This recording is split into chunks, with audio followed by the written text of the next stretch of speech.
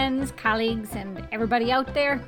I am your host, Wanda Thibodeau, and you're listening to Faithful on the Clock, the podcast where we get your faith and work aligned. On the agenda today, I'm super excited because I'm covering artificial intelligence. You'll learn why it's important to contrast all your AI tools with real wisdom, and why knowing the purpose behind those tools is so important. Here we go.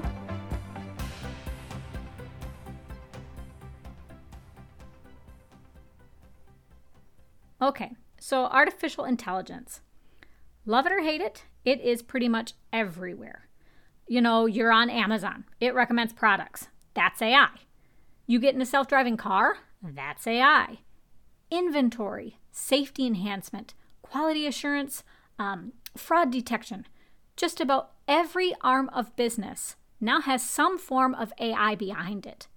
And the growth of the industry is just insane. There was a report from Facts and Factors that predicted that the global artificial intelligence market size and share revenue would go from $29.86 billion in 2020 all the way up to $299.64 billion by 2026. So all that said, let's just step back and acknowledge what AI actually is. AI really is just the use of technology to gather data and complete tasks. And within that, a lot of the focus has been on what we can do. For example, can we get AI to turn on your lights or recognize cancer cells? Can we get it to control devices on Mars from here on Earth? Or can we use it to spot maybe when people are struggling emotionally on the job? In that sense, I think it is very clear that we are living in an abundance of intelligence. We're making more imagined activities a reality than ever before. And we clearly can do a ton of things today that were impossible even a decade or two ago. But intelligence is not the same as wisdom. Intelligence is just having information and understanding it, figuring out if it's accurate or complete. Wisdom is the ability to apply the information you have in a way that differentiates between right and wrong. And as useful as AI can be, it never is going to be truly wise. It's never really going to be able to pick apart complex situations and problems based on the really sophisticated webs of moral values that we build over time. So there are always going to be some decisions that you just cannot leave to the machine, and that might even take a team of individuals working together to come to a conclusion on. So let me give you a very basic example, okay? Let's say a company develops an AI software that can generate articles for me. There are news organizations that already use these kinds of programs. Now that AI can get pretty far. It can get me a pretty good rough draft so that I have time to do more fact checking, that kind of thing, which is positive. But as a journalist, then I still have to take that draft and look through it and think about, okay, let's change this word out because the connotation is a little different. Or let's cut this paragraph because it has some details we could do without. Or as a more controversial example, now we're developing AI that can help us predict how likely it is that we'll develop specific conditions based on our DNA. But even if the predictions were accurate, well, okay, is it beneficial for you to know such and such a disease is going to close in 20 years down the road? You know, would that help you to plan and do more with the time you've got? Or would it just cast this huge shadow over everything and just ruin the entire time you've got left?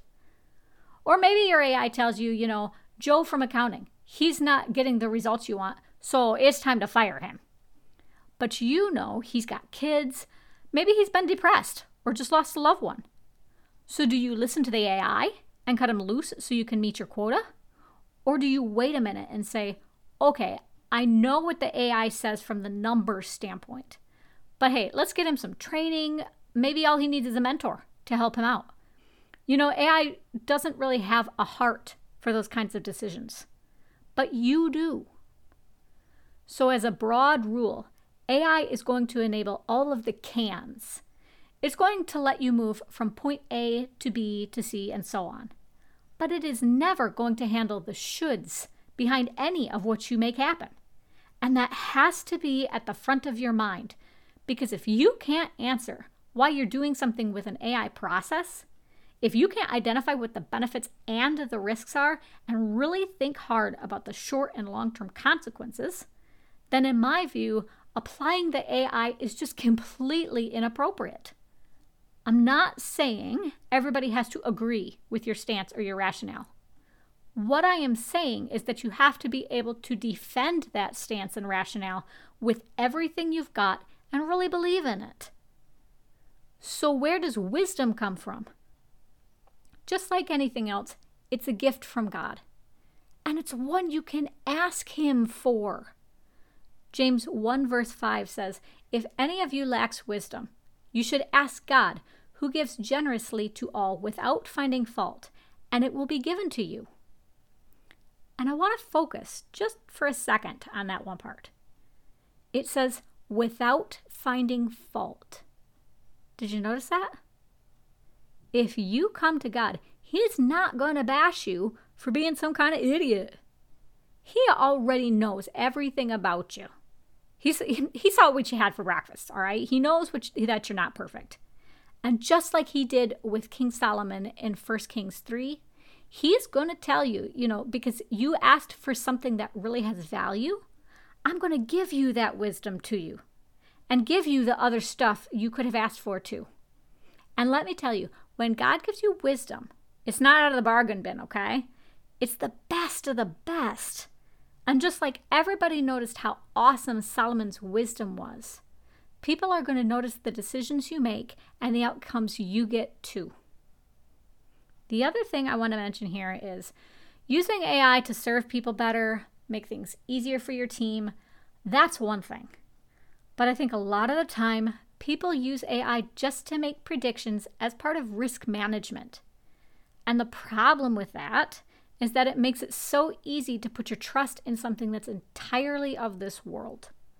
Instead of going to God, who can tell you with 100% accuracy what's going to happen, you go to this machine and you say, oh, well, all right, software, you go ahead and tell me what to do or what the trend is going to be. And God can reveal things however He wants.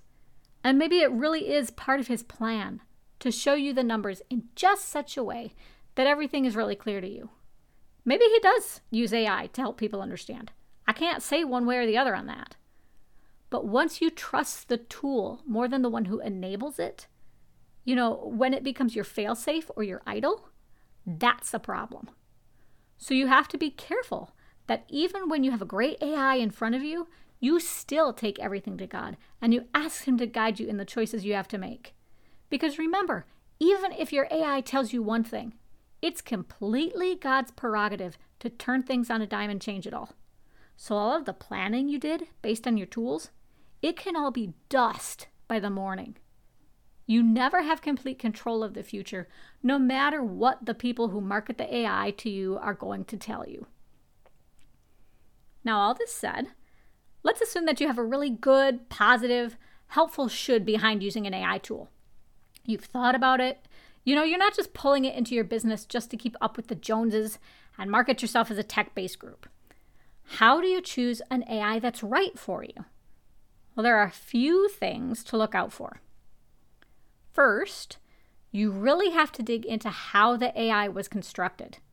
There can be biases right in the design. Engineers are human. And if you've got information coming from lots of different sources, you can end up with responses that really aren't reliable or very good. So you have to look at the quality of the data and how that's all put together right from the beginning. The saying goes, garbage in, garbage out. And within that, the AI has to be able to present insights in a way that you actually can interpret and understand. For example, a big long sheet of numbers might be harder to grasp than a really clean graphics-based dashboard. You have to be able to see what the results are and identify exactly what the ROI is. Secondly, think about whether the solution really is going to fit your company. There are a lot of off-the-shelf kinds of solutions out there, and there are some fantastic tools that have open API or different plugins, so you can customize to the way you already work. But sometimes, depending on your processes, it really is worth it to pass on those and have a developer build you something that's entirely custom and that can scale with you as you grow. And scalability by itself is critical. And yes, that can mean, hey, can we get all our stores or offices using this? Or hey, can we maybe apply this to more business cases in the future? But it always has to be realistic. It has to be something that genuinely addresses a need that users actually have, not just something you want to do. Again, it's that can versus should. And sometimes it really is better to just start with a smaller target, especially if it's going to give your customers and employees time to adjust. And of course, scalability connects to flexibility. It can mean, okay, maybe you want your AI to do this extra task just for a few months, but not all the time. That's going to let you respond to trends in the market really well. Then think about how often your AI is going to need updating. Some systems, a lot of it can be done automatically, but others, the models, you have to update those manually on your own. That isn't necessarily difficult per se, but it does take a lot of extra work, and you just want to take those kinds of things off your plate if you can. And good support ties to this. Make sure that you can actually talk to someone when you've got a problem and that you're not just going to get ticket after ticket on the issue that you're having. And then support is wrapped up in the last point, which is the overall cost. It's really important here that you identify exactly what your requirements are early on, because the more things you need your AI to do, the more sophisticated it has to be, or the more updating it's going to need. All of those kinds of things are going to make the AI more expensive over time. So that's kind of a basic list of how you can evaluate your AI if you need it. But everything ultimately starts with wisdom. It starts with taking a step back, getting your entire team to agree what purpose you have, checking for biases or other problems, and committing to the idea that that purpose is the right thing to do. And once you have that, don't keep anything in the dark. Companies get in trouble all the time because they use AI to gather or apply information without proper consent. Don't do that. Think about John 3, verse 21. That says, "But whoever lives by the truth comes into the light, so that it may be seen plainly that what they have done has been done in the sight of God." Ephesians 4, verse 25 points out how important truth is because we're all members of the same body with God. And just a little later in Ephesians 6, verse 14, that says, "You should stand with the belt of truth buckled around your waist." And you probably know John 8, verse 32, that says, "The truth will set you free." So you have to be honest and communicate and tell people exactly how your AI processes work and why. Then they can make the informed choice about whether they want to stay with you or not, rather than you manipulating them or withholding the truth. So let's do something that never requires any technology at all and talk to God for a second to wrap things up. God, AI is more sophisticated than ever, but we still struggle with the should part of it. We struggle with having enough wisdom, with making sure that we think about the ethics and moral side of what's possible. Give us a heart that always knows that wisdom comes from you and that you can give us clarity. And when we start trusting in the tools too much, set us back on the right course and remind us that all we really need to predict anything or to serve others well is you. In Jesus' name, amen.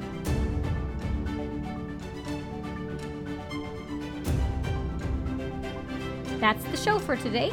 Next week, I'm going to be talking about setting resolutions. Resolutions, not just OKRs, okay?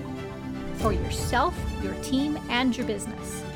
It is that time where we want to think about how we can improve after all, but you'll be able to use what you learned through the entire year.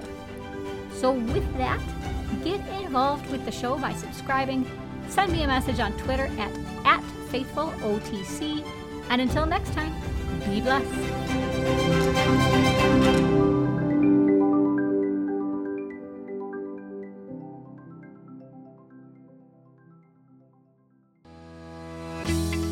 Like what you heard and want even more great Christian business content? Head on over to patreon.com/faithfulontheclock to become a supporting member for the show.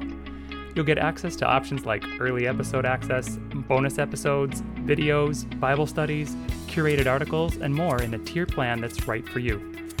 Show your support for this podcast, and remember, enormous change can start with you.